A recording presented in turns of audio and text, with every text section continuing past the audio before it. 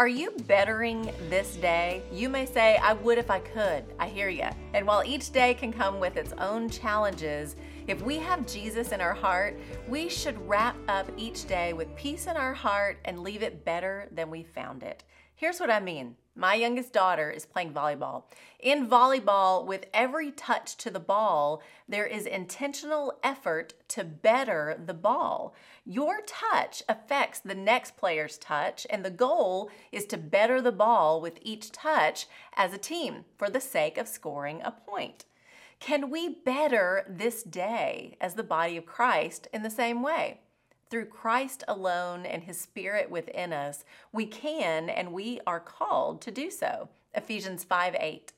For you were once darkness, but now you are light in the Lord. Live as children of light, for the fruit of the light consists in all goodness, righteousness, and truth.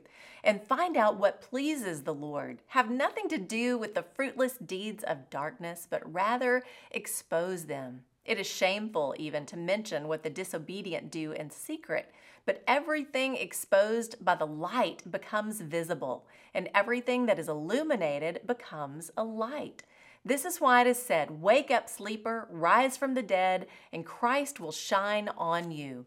Be very careful then how you live, not as unwise, but as wise, making the most of every opportunity, because the days are evil.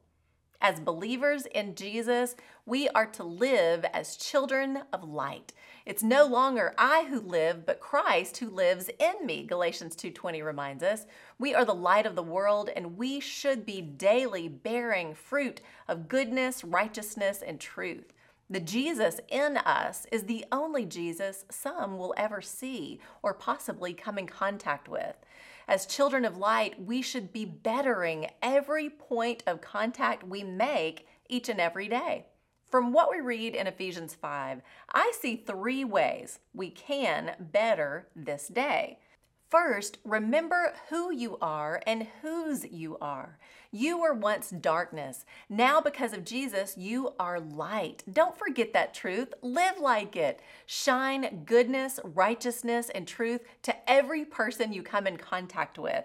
You may be the gospel-bearing touch point that leads them to the next. Better the day.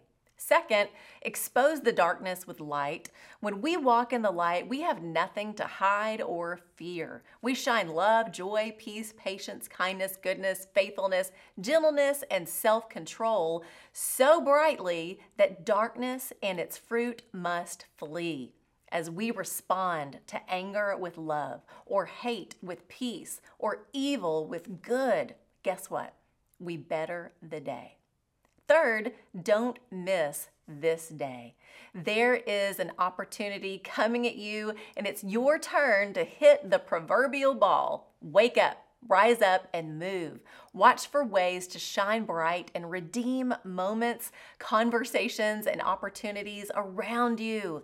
The first place to start is your own home and with your family. You're the first touch point they get every single day.